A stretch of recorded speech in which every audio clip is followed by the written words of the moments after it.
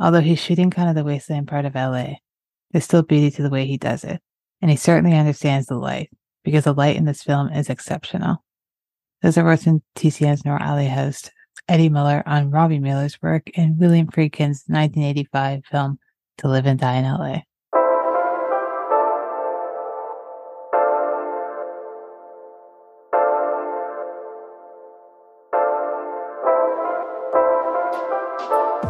Seeing Faces in Movies is a podcast where each month I focus on the works of a different director or cinematographer, and each week I invite a guest on to discuss a film and the artist's filmography.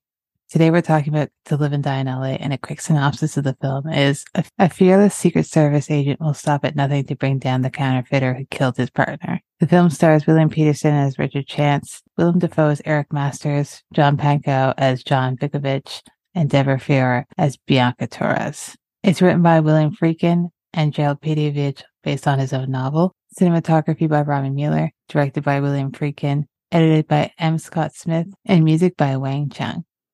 So today my guest is Joey Gantner from the Out of the Podcast, film podcast. And what they do on that podcast is talk about film noir, which happens to be my favorite genre.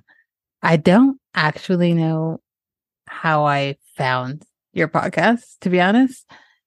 But I've never looked back, and I've followed since. And I remember when I first started listening, I was in Ireland traveling for a bit there and coming back, and I was working, and I would listen to it while I was working and just being like, oh man, no one ever talks about these movies. You talk about your big noirs, but the noirs that you guys are talking about as well were stuff that I never really heard anyone talking about. So I just been following on since then. And I know you also have your own record label where you release music. So I'd love to hear about that as well. But I wanted to have you on for this because I know what your film taste is like. When you said you wanted to do To Live and Die in LA, I was like, all right, you're the best person for this. So it felt right? Like, that's why I went with it. It was an impossible choice, of course, because, I mean, Robby Müller is a genius. His name is attached to so many fantastic films. Internally, it was very hard not to choose Repo Man as well, because when you come to your boy, Gentleman Joey, you want to talk film noir, baby. And that's why I'm here. We're going a little neo today, but it's going to be great. You know, we got Robby Müller's incredible work defining 80s neo-noir in many ways, or at least just taking the baton and just beating the hell out of people with it, and, you know, smoking it too. We've seen the pictures. And we're bringing you like some Dawn, we're bringing you some Dafoe, and some Wang, and some good times. You really can't go wrong with any of those. Wang, and Willem. Two different types of Wang. I'm here for it. I'm seated. I'm ready. Popcorn's out. Absolutely. I mean, that's a conversation. Like, that's someone who is coming on a podcast. But yeah, I do a cassette tape label. It's called Sludge People.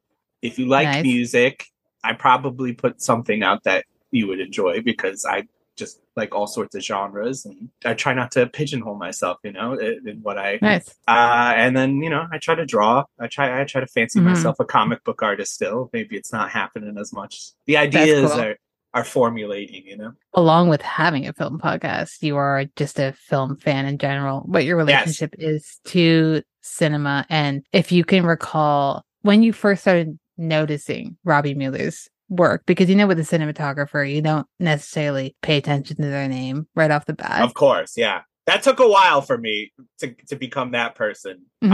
Which I'm ashamed to say as such a visual appreciator. You know, like, I learned comic book artist names pretty early, instead of being like, oh, that's just Spider-Man. It's like, no, who fucking drew that guy?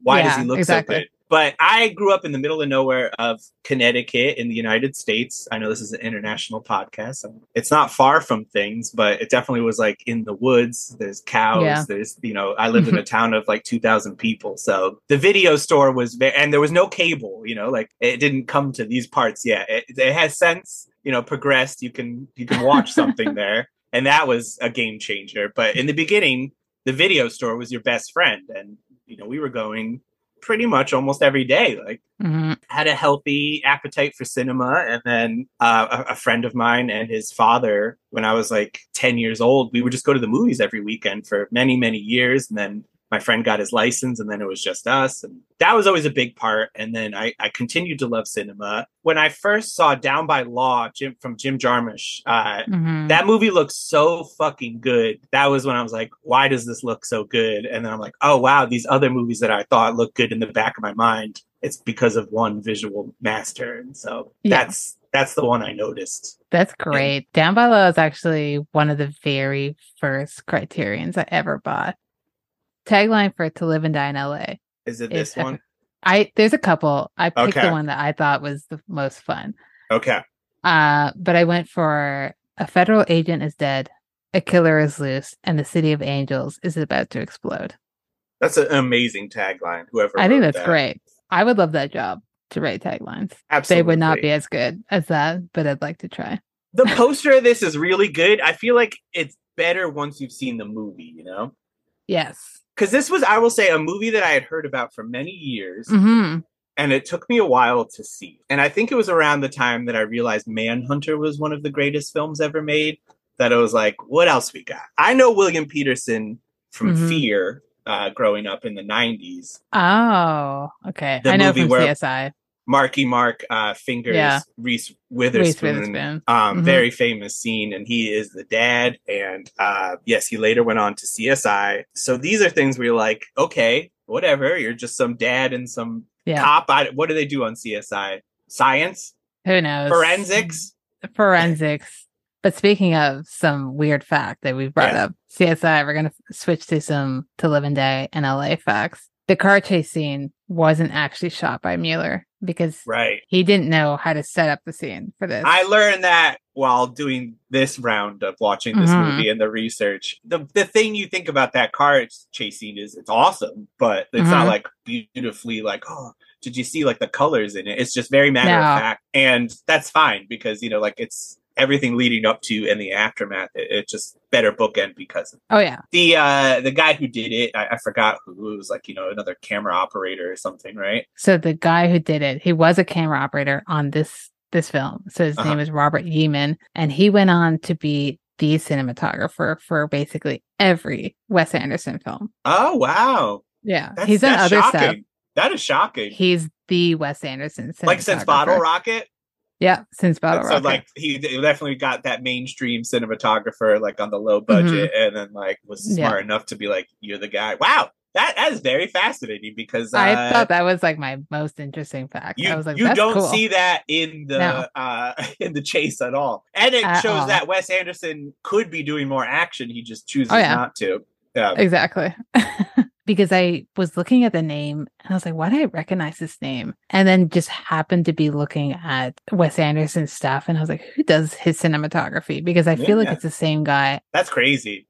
I just had a blast with that fact. So keep them coming. Another fact that especially has been out there now on the internet a lot due to Friedkin's passing and him talking about the making of this film. But we all know, or you're about to know, that the counterfeit bills were made by an actual counterfeiter who was in prison. Friedkin employed him because he wanted them to be as accurate as possible. The bills ended up getting into circulation because one of the guys on set took some home. His son or his kid was spending them and then got caught. The government's on his ass.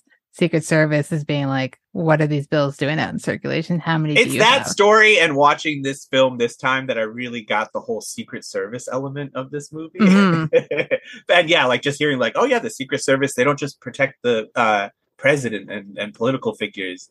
Apparently they care about money too. Yeah. You know, like, oh yeah. Like, gotta give them something to do, right? Friedkin asked Wang Chung not to do a song titled To Live and Die in LA because he thought it would be too cheesy. They did it anyway, played it for Friedkin, and he loved it. And that's the song you hear at the beginning. That's what I especially was really noticing. Like Friedkin, like was like Wang Chung killed it. You know, like yeah, you know, everybody have fun tonight, band. Which that's another thing. You go into this movie and you know you see that red and green, you know, music by Wang Chung, and then you know you look over at your friend, and you're like, what the fuck did you just get me into? Like, I don't want to be jamming no Wang Chung soundtrack.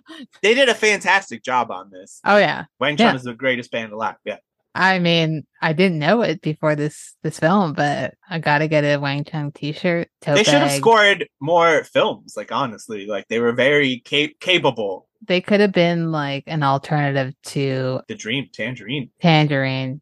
Yeah. Well, of course, Friedkin had already worked with on Sorcerer. So like he had, he always like people steal from him so often. Yet this is the one thing people were like, we're not going to take Wang Chung. Yeah. Sorry.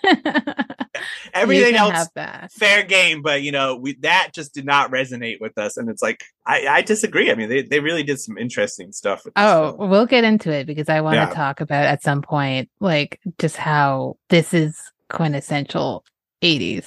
Yes, we're in 85 when this came out. So, I mean, I'm alive at this point, not for very long. Yeah, I not yet at that point, but we're still thinking about you, though. The last fact, though, before we get into this is not even a fact about the movie. It's just one that I realized as I was doing research, and I feel like I need to say it in this episode because I haven't mentioned yet, was that Müller was actually never nominated for an Oscar ever. Ever? Wow. That's how I don't respect the Academy. I was going to say, that's how you know how fucking awesome he is. Yeah. I have a fun fact I got from the special features. The stunt coordinator on this movie, the guy who was doing the amazing car chase sequence, he was the stunt coordinator on a film that I'm rather fond of called Gleaming the Cube, starring Christian Slater, which also has a pretty famous chase sequence in it, which was a lot of why he got hired for this film. So, what was it called? Gleaming the Cube. It's a skateboard film. Has Tony Hawk does a lot of stunts in it, and he's actually it's a fantastic relic of the 80s that highly recommend.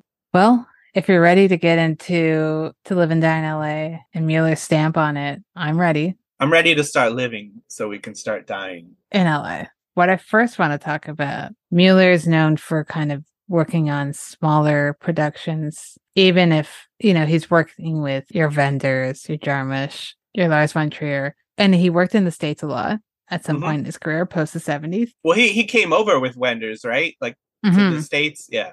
But he didn't really work on as many Hollywood productions. This is one. It wasn't a huge budget, but it's still a Hollywood production. I mean, it's definitely like the biggest, most mainstream director that he had worked with probably ever. Yeah. Exorcist had come out and been the hugest film at this point. So Friedkin is Friedkin, like even if Sorcerer is like French Connection is there. I mean, of course, we'll get into it further with the car when we get into the car chase and connection to the old French. But he was a huge deal. But at the same time, like the whole reason this came together and, this ties into, at least as of now, hopefully the strike won't continue into by the time this episode comes out. But all the writers and actors strike, Friedkin wanted to make a non-union movie. And that included Robby Müller. So that was a big reason why he came on. Although Friedkin also was like, I saw Paris, Texas. It's a fucking masterpiece. Like, look at that thing. I'm going to get this guy, of course. Like, Müller had just come off of an incredible 1984. I mean, the 1-2 punch of Repo Man and Paris, Texas alone. Like, my God.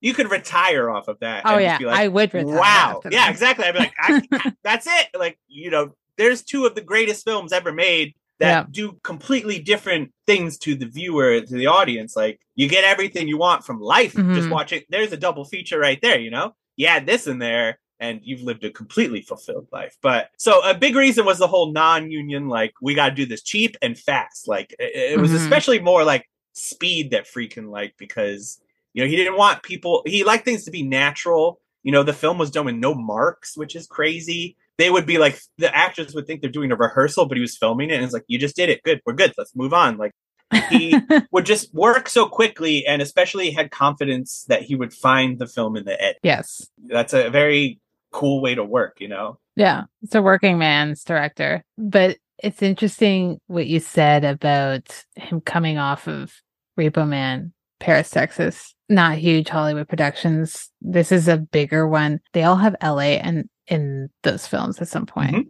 That's right, yeah.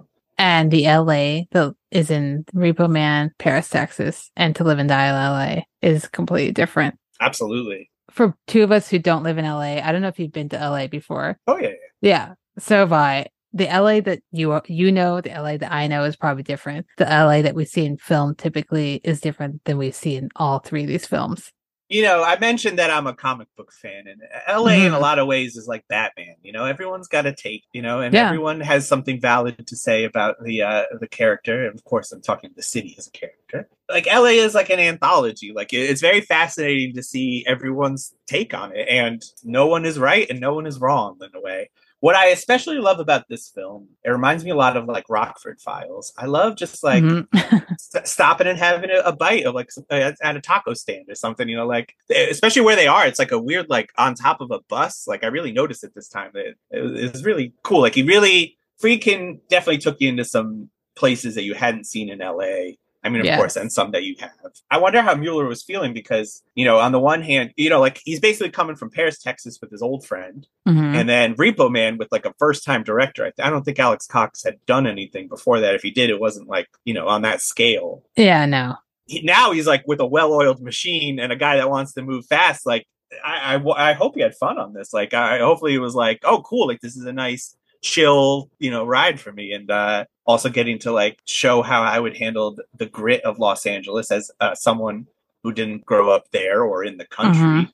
And it's fascinating. Of course, like the colors, the red and yellow or red and green color is like the Christmas colors. It's fascinating, those colors, what they're able to do with it. You wouldn't think they're not colors that work together necessarily beyond the Christmas setting, but it works so good. I mean, like when he goes to the strip club, he's got the green and red going. Yeah. Sometimes like they'll be like in a room and like the window of the door, or like will have the colors coming out, or after the car chase when the partners are talking in the stairway, like those lights are there. Like just where they found where they were able to put those lights in, it's both very natural and gives it that look. Even the jail that they're in, the real jail with the real prisoners, inmates. If I had to be in jail, that's the jail I want to be in. There's like pink in there.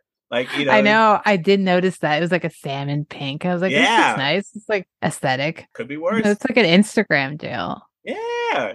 It's like my inspo jail cell, Totoro might get a hit out on him, but that guy come in anyways. A lot of actors like really come in before you got to know who these people were, with maybe the exception of Dean Stockwell, who was really having himself a hell of an 80s, at this point. Well, he had just come from Paris, Texas with Müller.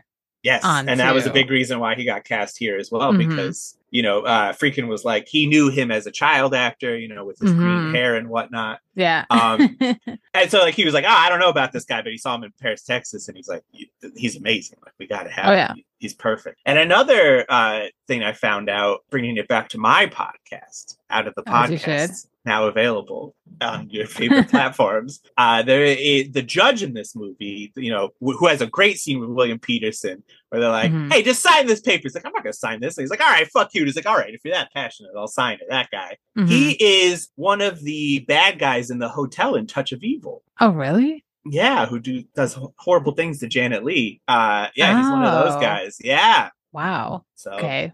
That's a good bit of trivia. I don't want to come here for nothing. No. I don't just like movies. I got stuff to promote. Yeah. As you should. I would have never known that. That's cool. Touch of Evil. That's another interesting movie. That's another movie that I bought, and then they're like, here's a 4K. Yeah. Cool. Thanks, Kino. That's usually how it goes. That's what happens when you love things. Yeah. Exactly. I want to bring it back to Friedkin and why he wanted Müller for this film. Yes. So a quote from Friedkin himself. He says, Robby saw Los Angeles through the eyes of an outsider. He notices details that nobody else does, which I think is very prevalent to why this film stands out and the visuals stand out. Because I think what Müller's doing is he is looking at it from outsider, but he still wants to assimilate. So it's not kind of like being like, oh, look at the wonders of LA. Because the LA in this film is not particularly beautiful. But what I love about it, like the opening credits where you're seeing like different people walking around, because most of the film we're focused on specific characters and there's not as many outside background people, but the opening credits, you see a lot of like people walking around just getting food or going to record shops and stuff like that. And with their 80s clothing and the 80s music in the background. The things that you and I would do in LA if we were there, Exactly. And it's just showing those people. And that's him being like, okay, I'm going to situate you and being like, you're watching this LA story. And then I'm going to take you to the real LA, because when you're a tourist there, you're not necessarily going to be going to some dingy side street because you're like, I don't know this place. So yeah. Well, next time we go to LA, we're going to take the To Live and Die in LA tour, and we'll go to all those places. Yeah. And whatever's still there. I want to see Defoe's apartment specifically. Oh yeah, that's a great one. I'm wondering how you feel about the way he shoots this city. Well, it's a big city, you know. It is. There's a lot of it, and you know, different boroughs and whatnot. So I do agree that like us as outsiders maybe find that we appreciate the outside look that we're being, you know, served up. Like it's like, oh yeah, that's how I would look at it. Like, yes, there's all these people shopping around, but it's just like you're looking at it from like, oh, like ants in an ant farm or something. I don't know. Like they're going through the motions, but like we're seeing outside of it and seeing the grit outside of the glamour, you know, and that's what's so cool. I mean, like the big theme of this movie, you know, of course, the counterfeit money, but they really made a point to have it be the theme of this movie, like the counterfeit relationships that everyone's going through. And, you know, you could definitely say that lens is being applied to LA. Like, you know, they're looking at how counterfeit the city is, like how it's usually presented is not how it really is. And it's fascinating. Like people compare this movie a lot to like Miami Vice, which was going on at the time, but like it is so different because that is more like seeing it from like, oh, look how like glossy and like fun everything is, and like we look so cool. You know, we're not really gonna break the rules too much and everything like that. Everything's so bright, and it's like, you know, things aren't necessarily dark, but there's definitely like a shadow applied to everything. You're catching more of the sunset than the sunrise there, and I think it's like the flip side of that coin. I mean, of course, Michael Mann and Friedkin are very similar. That they like they have the same themes that they're interested in. Sometimes I hear people being like, "Oh, this is Friedkin's version of a Michael Mann film." I could see why people say that, but it's his own thing, and I love both. Like I am a huge Mann head. Yeah, I love Michael Mann. Like I said, I mean, Manhunter is what took me to this. Like, oh yeah, Manhunter is another one. That's another great Peterson performance. It's such a good Peterson performance, and you start to realize like how different they are, though. In this one, like, I mean, let's get into Peterson. Please. He is fascinating. Like, he's just strutting the whole time. Like, I've never seen like an actor act with his ass before, but like he's just like coming out ass first. It's incredible. Like this man is confident. I mean, it goes with the character too. Like that's the life he's living. Like he's breaking the rules, and he does whatever it takes. And you know, you do see his dick in this movie. You do, which is shout out to that. I mean, shout out the bravery of that, the bravery of Friedkin being like, "Let's do this." And of course, there's some beautiful women too, but this guy's like being like, "Guess what? Ta-da!"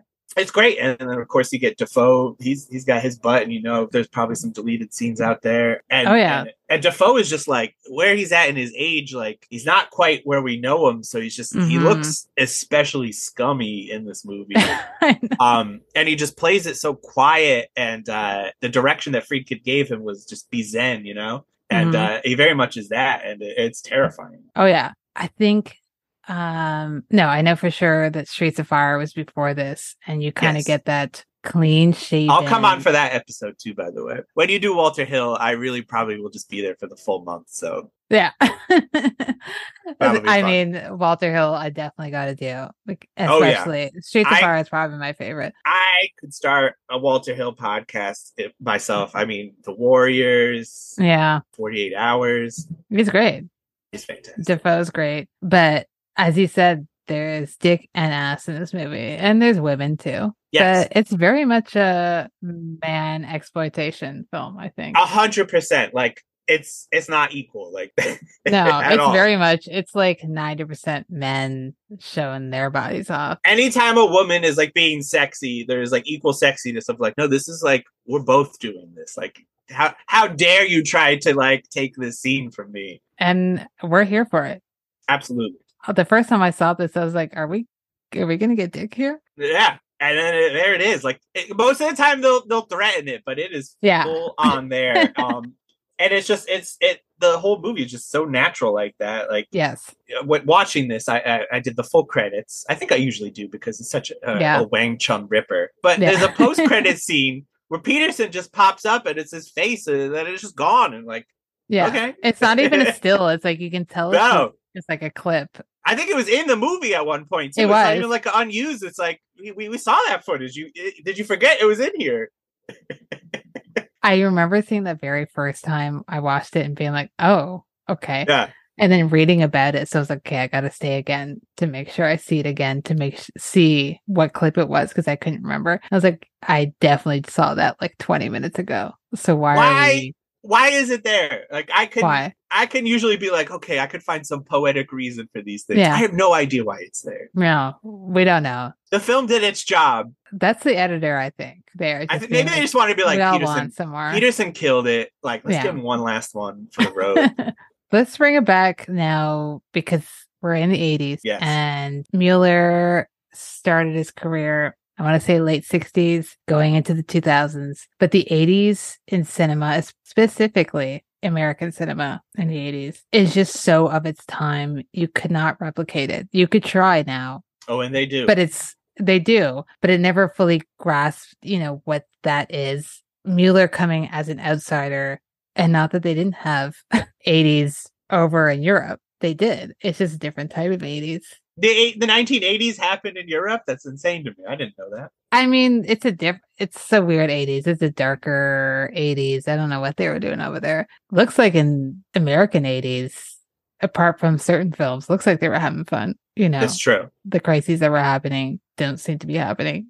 No, because there's some great like British neo-noirs in the 80s, but they are all like super bummers. No one's having fun. No. No one's Bob having Hoskins fun in is England. Bumming you out. Yeah. Müller's version of the 80s.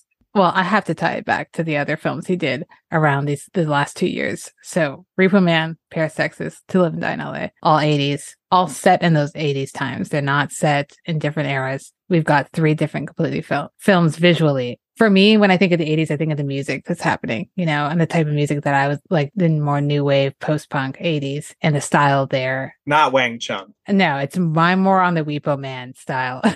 Music. That what a perfect soundtrack. Like that's more my type of 80s. Absolutely. Paris, Texas is more kind of your corporate-y 80s because Dude Stockwell's like that without being too stuck up. And then we've got the To Live and Die in LA, which is cop 80s. How do you feel about the 80s vibe that goes through this and the way Müller shot it and the vibe that he's putting out in this film versus the other 2 that we're mentioning? I mean, I think this is a stronger representation of 1980s cinema in general. Like I would definitely say, like, you want to know the look of the 80s, this is in my top 5 if not number 1. This is a look. Like this achieved something. It was instantly ripped off. What it was inspired by, it perfected. I mean, it really just does so much cool, interesting things. Again, like the red and green like are such off-putting colors to me, but they're so gorgeous in this movie, and they work. Like no one could accomplish that except for Müller. Like he just found the ugly and made beauty out of it, And you see that in like the outdoor shots, and even one of the opening shots to the credits is like the sun setting. There's a lot of magic hour shots in this film. Yeah, it's the way that the camera captures that shot, or some of the shots outside where I can feel the heat through the camera, and I'm like, I was about to say, like, it's melting. I know it's sweaty. Yeah, you're turning on the air conditioner just a little higher. And I think that's like the beauty of his work, where it's like what he wants to do with his style of photography, or to capture the surrounding areas. It's hard to feel without showing an actor sweating, just showing a shot of like the sun or just buildings and feel like, oh, if I was there, I'd be fucking sweating my ass off. Yeah.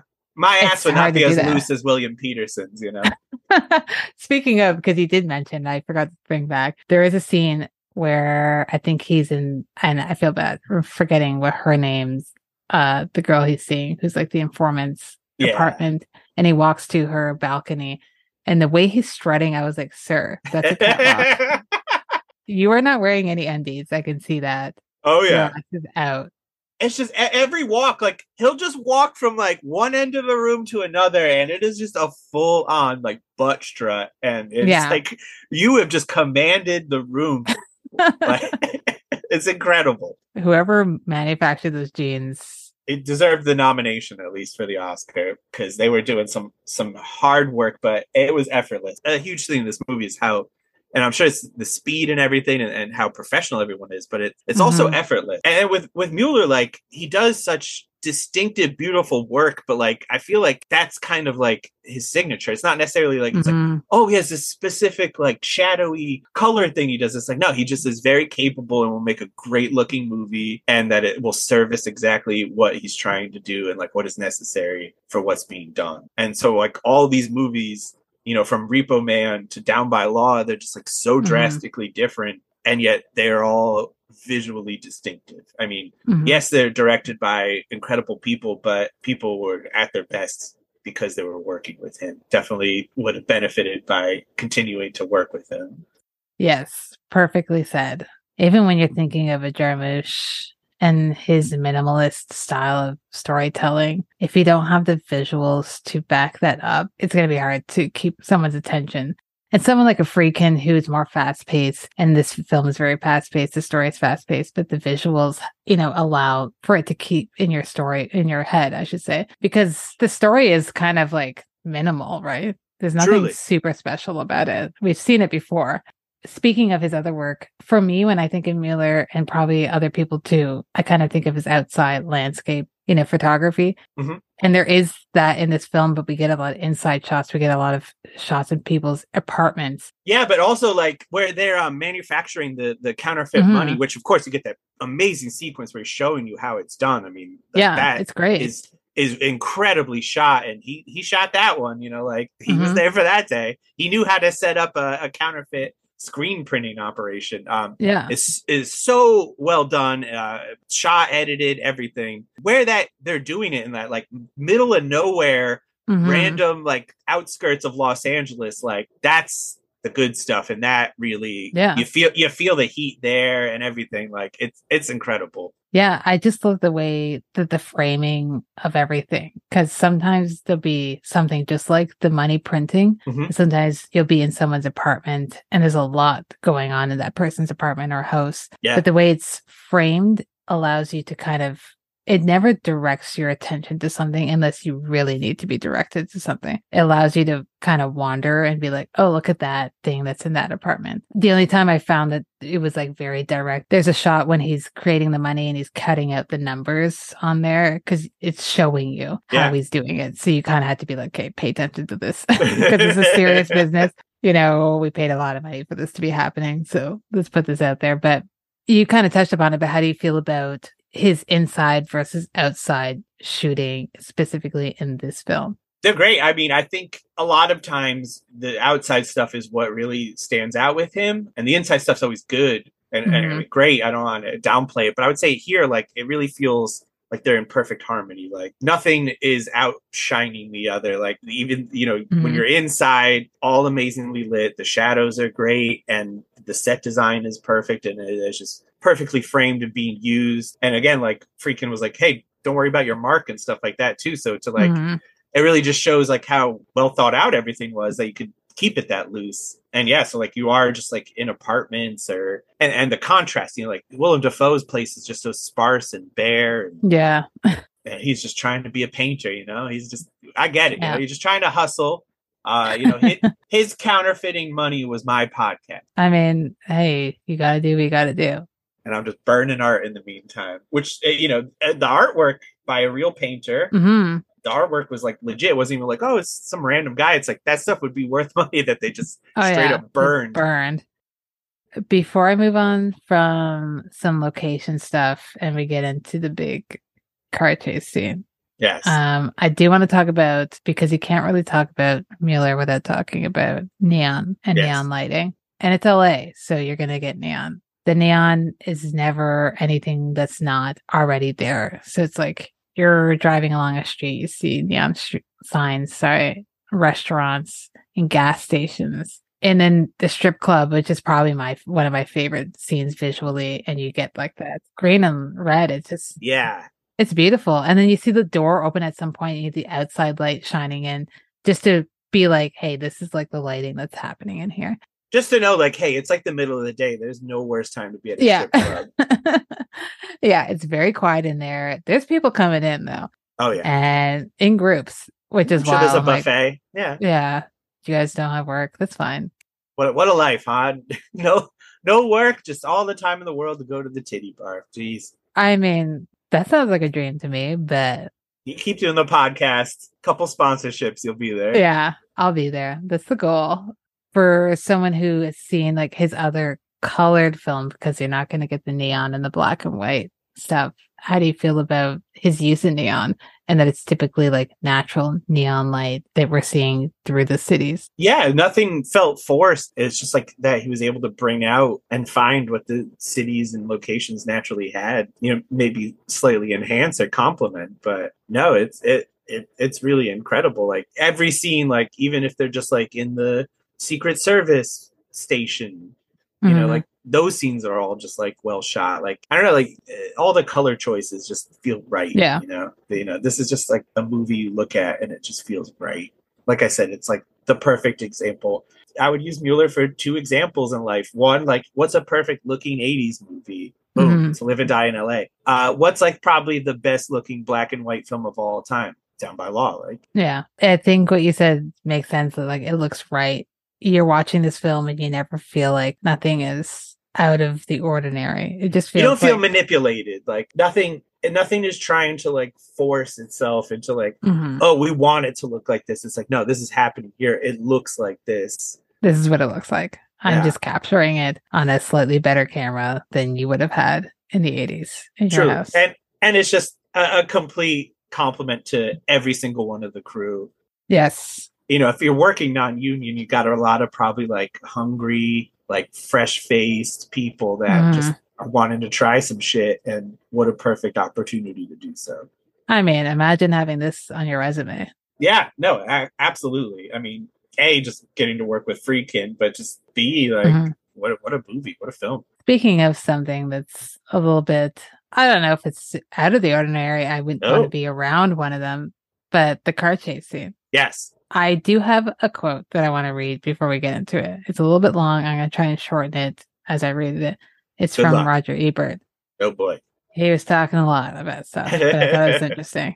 So he says, the great chases are rarely just chases. They involve some kind of additional element. An unexpected vehicle, an unusual challenge, a strange setting. The car chase in The French Connection was a masterstroke. Or think of John Ford's sustained stagecoaches and Stagecoach, or Buster Keaton's orchestrated The General so that the train chases the other through the railway system. The masterstroke in To Live and Die in LA is that the chase isn't just on a freeway, it goes the wrong way down the freeway. We have to preface this. We did mention this in the fun facts. This wasn't shot by Müller. And he did this because he was like, dude, I don't know how to do this. I love that. I respect that. He's just straight up like, yeah, I don't know what I'm doing. I'm not even going to try to fake it. And he's just like, cool, we'll figure it out. Like, and they saved this last. Like, so they already shot everything except for this, because they're like, hey, if we kill any of these guys, we got a movie. So like, but yeah, I really respect the humbleness of him just being like, yeah, I can't do this, but it doesn't feel out of place at all. You would never know. And also not only the humbleness, but also just like kind of the camaraderie of being like, why not let this other dude do this who might do better? And like, as we mentioned, look where his career went. Like he's working hard. He's doing great stuff. So he's working with the best action film director of all time. Yes, Wes Anderson, as he's known. He's going to be directing Fast and Furious 25. I would honestly love that. That would be the very first one I would watch. I've never actually seen a Fast and Furious movie. They're a lot of fun. But, we're talking film. Yeah, we're talking film. We're not talking movies. I have to put that out there as far as like, I like to have fun, but we are talking about a masterpiece right now. Yes, we got to get serious. I want to talk the car chase scene. I want to hear your thoughts on it. We are moving away from Müller, but you can't talk about this film without talking about it. He'll be back. And you can't. I mean, it's the car chases. I mean, you could take out the car chase and it's still a spectacular film. Oh, yeah. But this is what makes it really incredible. I think it was very cool for Friedkin to be like, hey, people love that car chase from French Connection. And it's a fantastic chase. I like car chases, but mostly they're not good. Like they're not done well. It's like very choppy. And then, of course, we're coming up in the computer age. Mm-hmm. The intelligence is now artificial. So, oh boy. But so I really it's really got to be good. Like the bullet chase scene, of course, is an all-timer. most exciting thing in a boring movie. Bullet has its merits, but come on, you can't have that car chase and it's then Steve be like, McQueen. Exactly. You can coast off of that for sure, but then go watch The Getaway, baby. There's some fun. Also, The Driver. Driver's fantastic. Well, Driver is what's his nuts? O'Neill. Ryan O'Neill. Yeah, Ryan O'Neill. And there's a fantastic Out of the Podcast episode on that very movie for our Neo Noir Vember. So definitely check it out if you want my.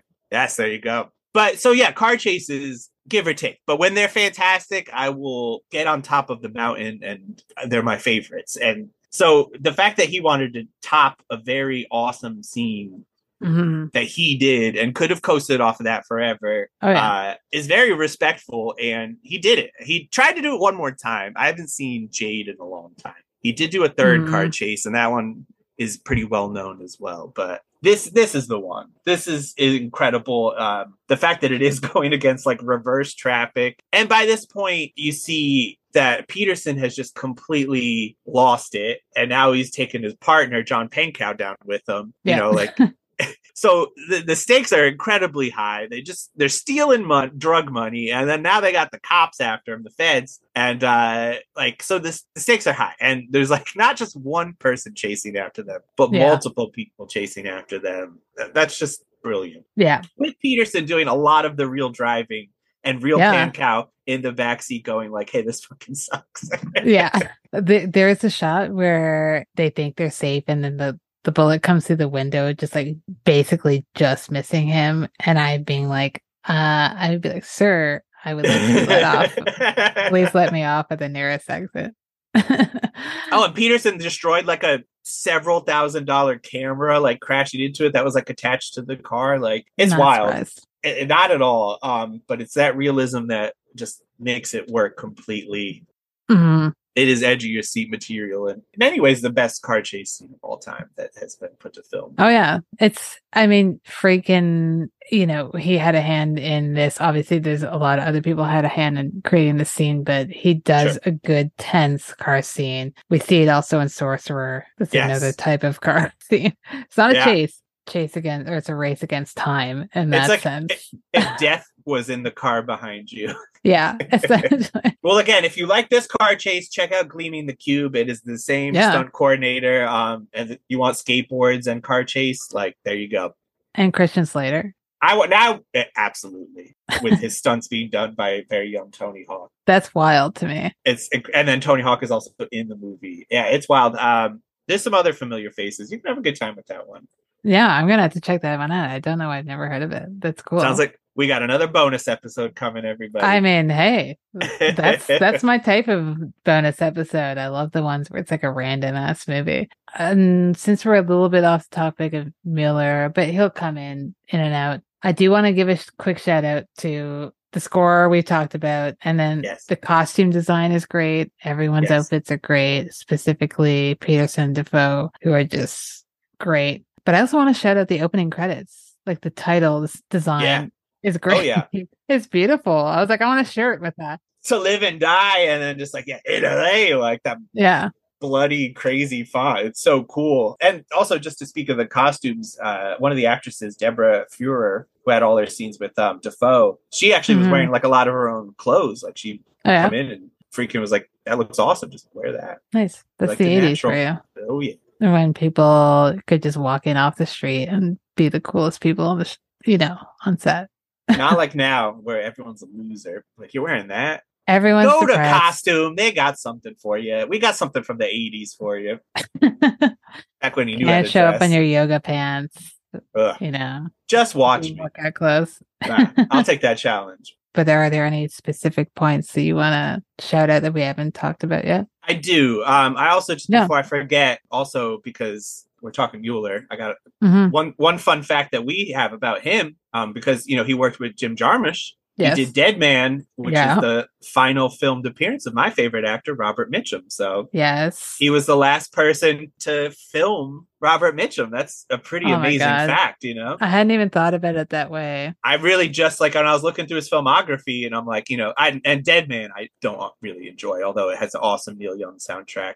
I enjoy it for its merit, but I'm not like, let's go watch Dead Man, But yes, final filmed appearance of Robert Mitchum, and couldn't have looked better. Done by the master. So I love me some Mitchum. I knew that was his last one, but it hadn't clicked that Müller would have been the last to, shoot him. And his last film was with Jarmusch. That's a good way to go out.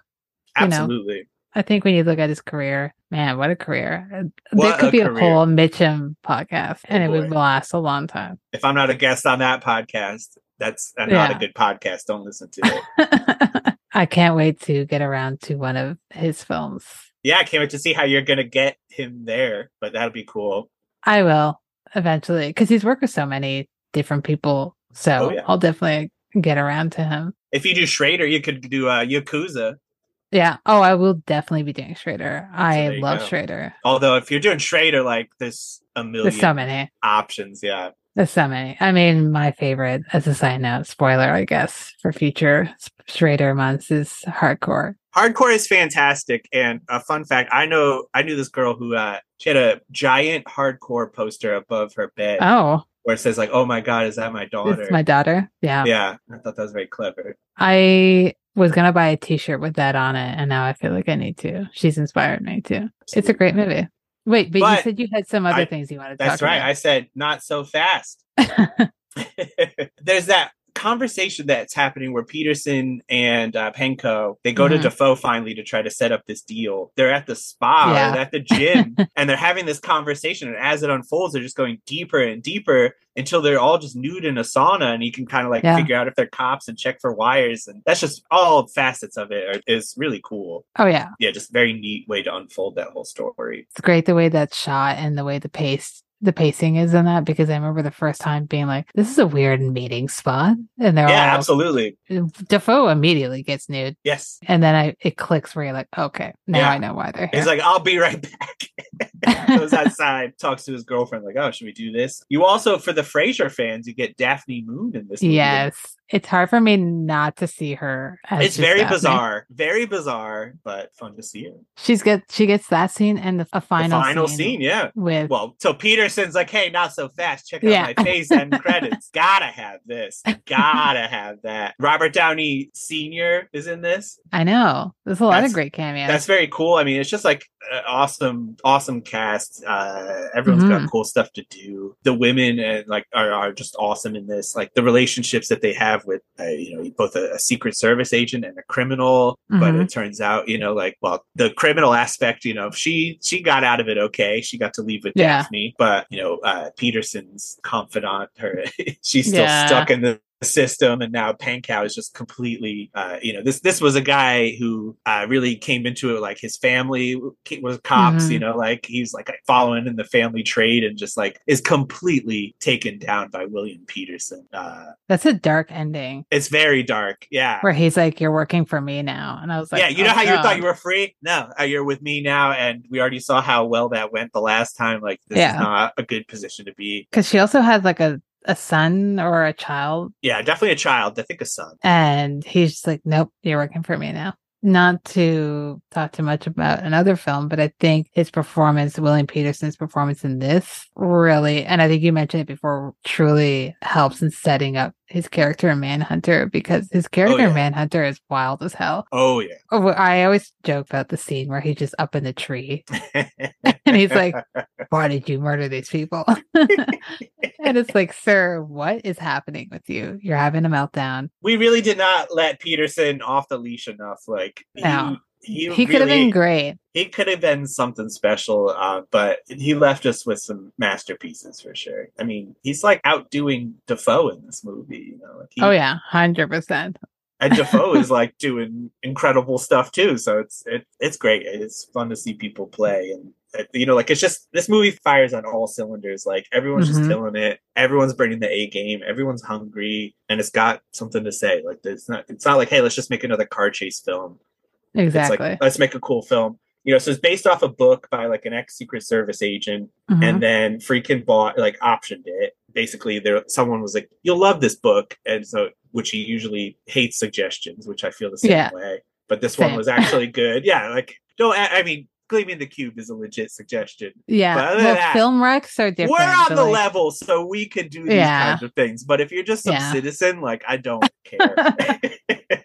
We do not have a rapport, please. No, thank you. But this book worked out for him, and he bought the rights and he was developing it. And then he would like go to the writer and like be like, hey, can you give me some advice? And then by the end of it, it's like, we basically developed this together. Like, you get a screenwriting credit, which is just awesome. Yeah, like, it is great. Did not have to do that. And it's just stuff like that where it's just like, if someone's got something worthwhile to do, they're recognized and they get a chance to do it. And that's why this movie is just, it's innovative just in a way of like, this is how you should work and make movies. It's like, just keep it loose, trust everybody. Yeah, he was never, despite the fact that his personality might have seemed abrasive to people, but he was never kind of like, his ego was there, but he was always willing to bring people up and be like, we are a collective. It's not just me making this movie.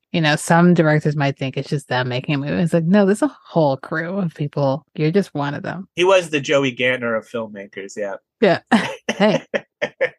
But it's just the way he would build people up. Like, he is, if you got a compliment from him, like, you would just be over the moon, I'd imagine. Like, he just really, his compliments were as good as his criticisms, like they just were as direct and beautifully put. The movie itself is like a movie how trust is bad, but the process of making the movie is how trust is good, like, it's interesting, Contrasting. Yeah. In life, don't trust people. In work, trust people.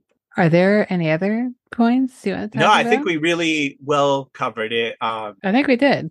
A fantastic movie. We did such an awesome job getting into this, and yet at the same time, like, watch the movie. There's so much. Oh, yeah. Even though you watched it before listening to this episode, or you're watch like, it again. I've seen it before, I can listen to this safely. Time to fire it up. Kino just came out with a new version that's available in all formats, I believe, maybe even DVD for those still holding out. It's a great package, it's a great film, one you want on your shelf, 10 out of 10. I'm glad I chose it. But again, hardest choice of my life. Repo Man is so good. Well, we're going to come back for Repo Man. We are absolutely. It's like, it worked. It worked. Exactly. Better. So we'll do a whole Repo Man special with the out of the podcast crew. Hell yeah. No, I mean, it's cool. Like, you can come into this and be like, oh, I want to watch all freaking movies and they're all great. But Robby Müller is just a cinematographer that he just really, I don't know if these projects chose him or he chose them, but he has a great filmography that you can trust. Which is a great segue to the end credits section. Yes. I got 2 questions for you. All right. First question is, if someone is starting to view films from the cinematography side, heard about Robby Müller, has never seen any film that he's worked on, they'd come to you and they're like, hey, where should I start? Do you recommend this film? If so, why? If not, what other films of his would you recommend? I think 9 times out of 10, I would recommend this film first, just because it's a perfect segue for anybody. Like, if they don't like this movie, they're just like, I don't think I could relate to you. It's not like, all right, let's just find your taste. It's like, this one is like, this is as crowd pleasing as you can get for like fucking normal people and also like people who appreciate stuff. Like, it's all there. It's rewarding for everybody. But I mean, again, he has such a wonderful filmography, Yeah. Who am I talking to? Are you a little bummed out? Go watch In Paris, Texas, Are you just some like weird pretentious friend that I'm trying to relate to? Down by Law. It's got Tom Waits. People love that. I would suggest this because it's a great film and it is just like, it works for everybody. It's a skeleton key of a movie. They don't get better than that. No, that's a great answer. I think when sometimes you want to curate it to the person themselves, but if you want to give something that's like a blank check in a certain way, like, this is who this person is, this is what their work is, this is what I'm going to recommend. If you don't like this, then I don't know where you can go from here. Truly. And if you do, then there's like a wealth of other films you can go from here. So I think this is great. I would recommend this or Paris. You're rarely gifted in life like an option of like, what is a movie that's really going to like just test a person, and if I should like them and continue speaking with them, this is it. Yeah. And then we could be like, oh, you liked it? Now let's see Paris, Texas. Let's peel this onion and see how far we can go. I have some of those films too, where I'm just like, I don't know how to talk to you if you don't like this movie. Where I just don't feel like we're going to get along, to be honest. We can pretend. Yeah. But it's not going to be true and genuine. So let's just stop it here. There's bands like that. There's TV shows like that. We all got those testers where it's like, look, this is the thing that somehow as a society, we all came together on. Are you in? Or are you out? Because we already decided. That's also ties in now to the double bill question. So, wow. Look at me. Which is the last question of the show. If you're building a double bill, either for yourself or for someone else, what film would you pair this with? You can pick more than one, because I know it's sometimes you want to go for a different vibe.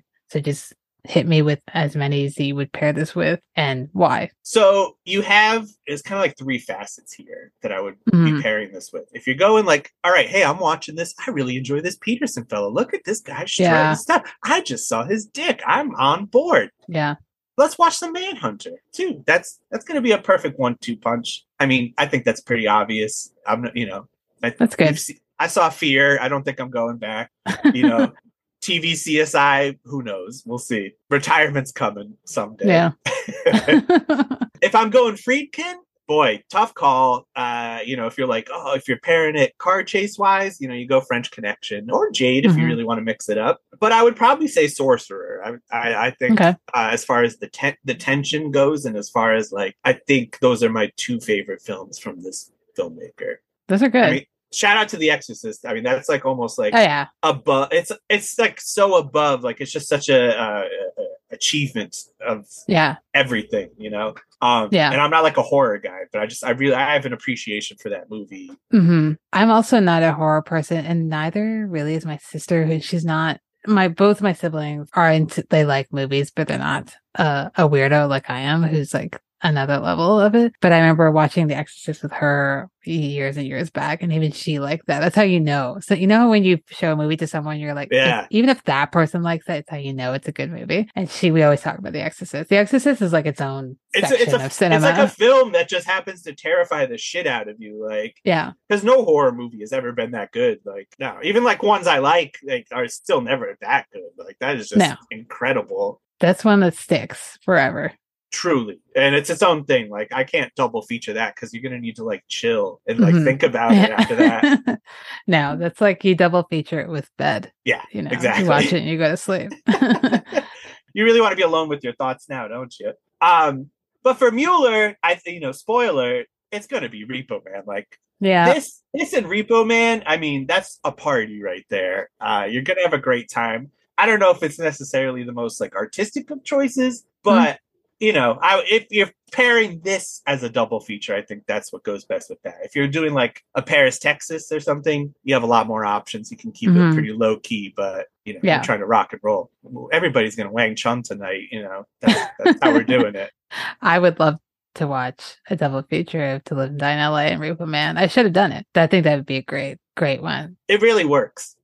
The ones that I went with, and I'm glad that it doesn't overlap, but I think good. And thematically they do. So I picked two. The first, I don't know, it just was the vibes. I think it was score wise, era wise. I went with Thief, the Michael Mann film. I just think those would be two good kind of fast paced, crime films. Very much but so. Very different style actors. You got your Peterson versus Khan. It's just it's a hot fest for me. It really is the polar opposite, even cinematography wise. It's everything Müller wasn't doing. Yeah. But it's still fantastic and beautiful. Thief it's Michael Mann. I mean, it's the Michael Mann look. It's awesome. Exactly. And then the other one, because one thematically, well, there's kind of a race against time in this film, and it's very LA. And it's a film I know you also love and that I want more people to watch, which is Miracle Mile. Oh my God. I would pair it with that. I think it'd be a great LA double feature. Oh my God. It's a great film. So good. Right? Miracle Mile is the greatest film of all time. You just started up a whole other hour of this podcast for me. Because I know I've already asked you in this podcast now 7 times. You're going to come on for this one, right? Oh yeah. You're going to be on the podcast several times. But I was you have to do Miracle Mile with me because I need to talk about Miracle Mile. I need to talk about it. I need to talk about Miracle Mile on a daily basis. It is, it's so good. Oh yeah, it's great. And I think it's so LA and the darkness of LA With a little Tangerine Dream soundtrack too. Yeah. That would be a good theme month if you're trying to like figure out how to like, put that in there is Tangerine Dream. I don't know if you're going to scores yet, but I mean, I would love to. I do want to branch out. So, but yeah, those would be my pairings for To Live I'll and go Die to in that. LA. I'll buy a ticket. That sounds great. Why not? I don't know what the order would be. That I would have to think about. But I think those would be good ones. And yours are equally as great. I would also pair this movie with the YouTube clip of a Friedkin talking to the director of Drive. Yeah. Totally just shutting him down. Yeah, destroying his entire life. He took it fairly well, though. I think I would be like, I need to leave now and cry. I mean, I enjoy Drive too, but it was a very worthy destroying of. Yeah. It was, as you said, factual.